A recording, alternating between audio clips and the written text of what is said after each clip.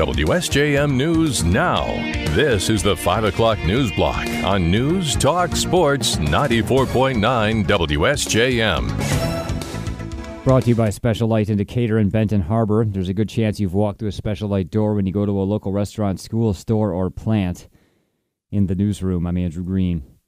There have been 3 more convictions in connection with the plot to kidnap Governor Gretchen Whitmer. Those verdicts came today. Second defendant, Joseph Morrison. Count 1, gang membership felonies. We find the defendant guilty. Count 2, providing material support for an act of terrorism. We find the defendant guilty. Count 3, weapons, felony firearm. We find the defendant guilty. Joe Morrison, Pete Musico, and Paul Beller were convicted on all counts of providing material support, gang membership, and felony firearm in support of a plan to snatch Governor Gretchen Whitmer from her vacation home at the height of the pandemic in 2020. The men were part of a paramilitary group called the Wolverine Watchmen. During the trial, jurors heard conversations secretly recorded about wanting to spark a civil war.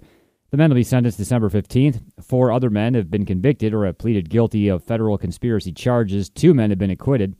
The defendants were upset about the governor's COVID policies.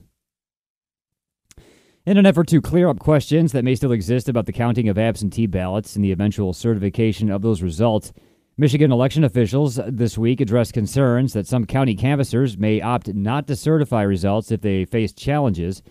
Tony Daunt is the Republican chair of the State Board of Canvassers, whose job it is to eventually certify Michigan's statewide results. I remain hopeful that the canvassers and all 83 boards or 83 counties will do their duty and do their jobs. I've spoken with members of staff at the Bureau of Elections, and they're prepared. They're taking this potential seriously, but we are prepared to do our duty and to do our job. It's anticipated more than 2 million state residents will vote by absentee ballot. The Michigan Secretary of State's office reported Tuesday, 2 weeks ahead of Election Day, more than 1.8 million absentee ballots were already requested by voters, and nearly 772,000 have been submitted. Voters who already have an absentee ballot should hand-deliver it as soon as possible to their clerk's office or ballot drop box to avoid postal delays. Democratic Governor Gretchen Whitmer and Republican challenger Tudor Dixon have made their final case to voters ahead of the November election. They met for their second and final debate last night. Dixon came out swinging at Whitmer, saying the governor's a radical and a liar who has brought the state down the wrong path. On inflation, Dixon said Whitmer has failed to give Michigan residents a break when she could have. This governor has not done anything to help inflation, but I would put money back into your pockets. I would make sure we have that child tax credit. I would make sure that we reduce the income tax, and I would make sure that our seniors who are on a fixed income are not receiving more taxes than they should, and we can put more money back in their pockets. Whitmer said the inflation is a worldwide problem, not just focused on the United States. Meanwhile, she pointed to things the administration has done to help people cope with child care and education costs. On energy, Dixon called for the Line 5 pipeline to be allowed to stay open, while Whitmer said a new energy future is on the horizon. I want to make sure that we are expanding our energy alternatives in clean energy and being good stewards of our water. We know that climate change is already having a huge impact, whether it's the tornado in Gaylord or the flooding in Midland. I showed up, I helped people get through it, but we need to build out clean energy alternatives and be a driving force in the transition in our autos. On education, Dixon said Michigan students have fallen behind due to being kept out of the classroom during COVID, while Whitmer said her only thought was about protecting their lives at the height of the pandemic. With recent controversy about banning some books in schools, Dixon warned pornographic materials are being allowed in school libraries, while Whitmer said all students need to feel accepted and safe. She wondered if anyone actually believes that books are more dangerous than guns. Set for this weekend is a rare meeting between the recipient of an organ donation and the family of the man whose donation saved her life. The Indiana Donor Network tells us the mother of Joseph Rayum will meet with Sharon Culbreth, who received Rayum's heart on Saturday. The 31-year-old Culbreth was diagnosed with heart failure and an enlarged heart and received Rayum's heart after he died unexpectedly. His mother, Tenna Smith, and Culbreth will meet in St. Joseph to discuss the life and lasting legacy of Joseph Rayum. It'll be a private gathering on Saturday, also to feature some expanded family members. The Indiana Donor Network tells us nearly 90% of organ recipients never meet the families of their donors. This is a rare exception. During the meeting this weekend, Culbreth will present to Smith a Build-A-Bear that she had made that features a recording of Rayum's and now Culbreth's heartbeat. First robotics teams from around Southwest Michigan can now apply for grants from Indiana Michigan Power. I&M spokesperson Corey Ohlenkamp tells us the grants will boost interest in science, technology, engineering, and math for local students while helping them compete in robotics at the pre-kindergarten through high school level. There are different grants for different levels of competition. Yearly, we give around $200,000 across 11 different states for any of the programs through First Robotics. There's several that we're sponsoring. It's the First Robotics competition, which was on the high school end. There's the Tech Challenge, which is around that middle school to high school level. The Lego League Challenge, and then the Lego League Explore, which those are more for elementary school and middle school students. Ohlenkamp notes the work done by I&M and parent company American Electric Power can be pretty technical, and the companies want to encourage those students who pursue an education in STEM fields. He says First Robotics is a fun way for them to nurture those interests. The robotics grants range from $250 to $6,000, and to apply, a team should go to aep.com/AEP-FIRST-GRANT. The deadline to apply is January 27th, and the winners will be announced in March.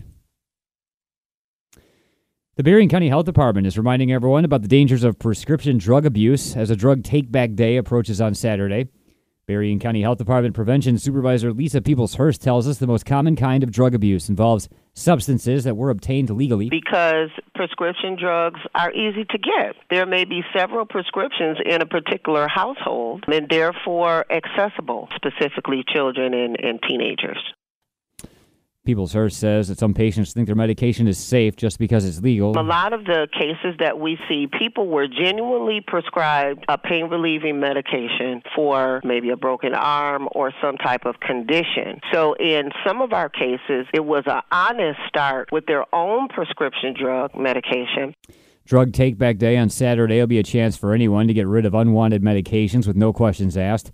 Drop-off disposal containers will be on the west side of Corwell Health Lakeland Hospital on Napier Avenue in St. Joe from 10 a.m. to 2 p.m. Saturday. Peoples-Hurst says that since take-back events started about 10 years ago, there have been far less abuse of prescriptions among young people. And home sales in southwest Michigan continue to cool down while prices rise and the inventory slowly recovers. The Southwestern Michigan Association of Realtors says September home sales were down 15% from September of last year, while the yearly overall sales were down 13%. The average price in September was $340,000 compared to $324,000 in September of 2021. The inventory, or homes available for sale, was down 3% from September of the previous year, although for the year overall, the inventory of houses for sale increased to a 4.1-month supply available for buyers. To compare that to another year, there was a 17-month supply of inventory in September of 2010.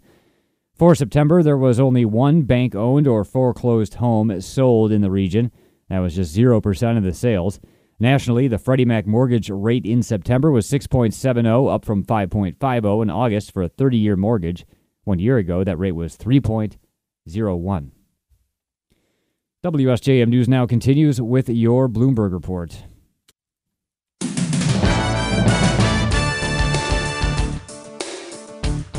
WSJM News Now continues.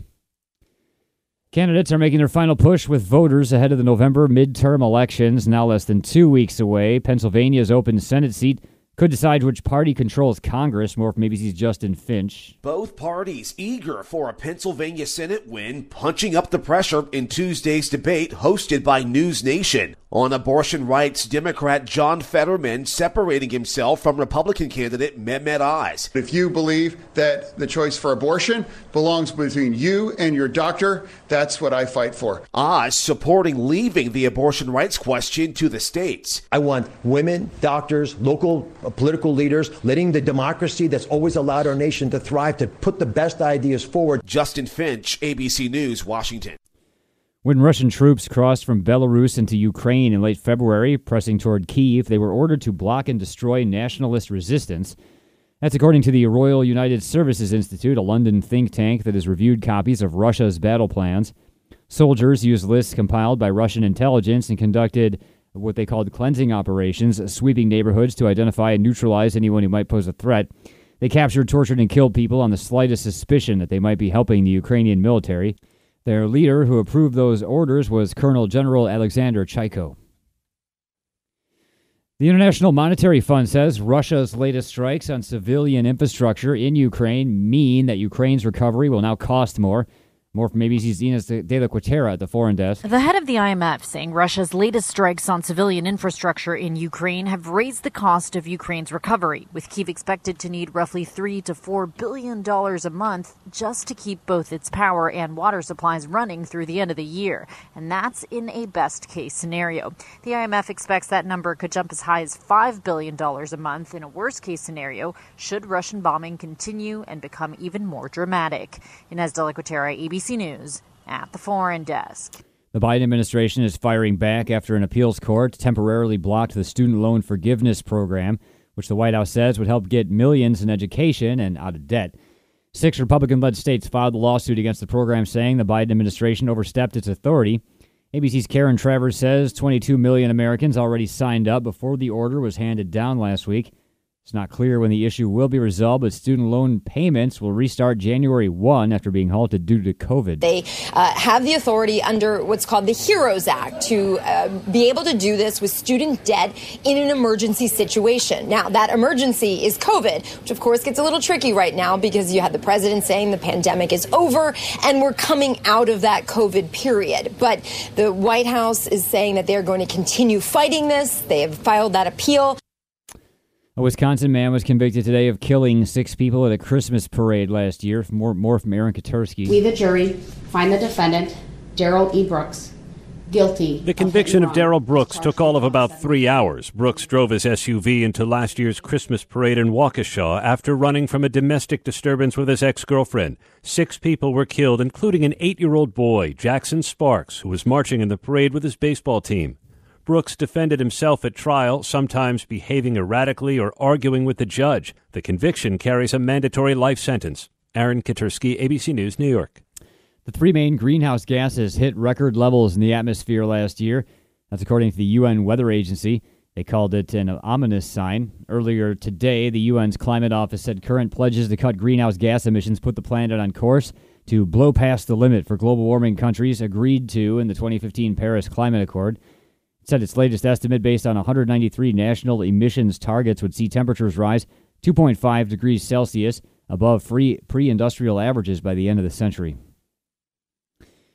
And children's hospitals around the country say they're dealing with a new kind of surge. It's not COVID, but the pandemic may have led to the new respiratory virus problem, says ABC's Alex Stone. Derek Smith is among parents in the U.S. right now dealing with a toddler suffering from RSV. The whole family is sick. Children's hospitals are reporting they're out of beds, overwhelmed by RSV, and doctors say it's likely a result of the pandemic. The children were not exposed to RSV because of masks and social distancing, and now they're getting it all at once.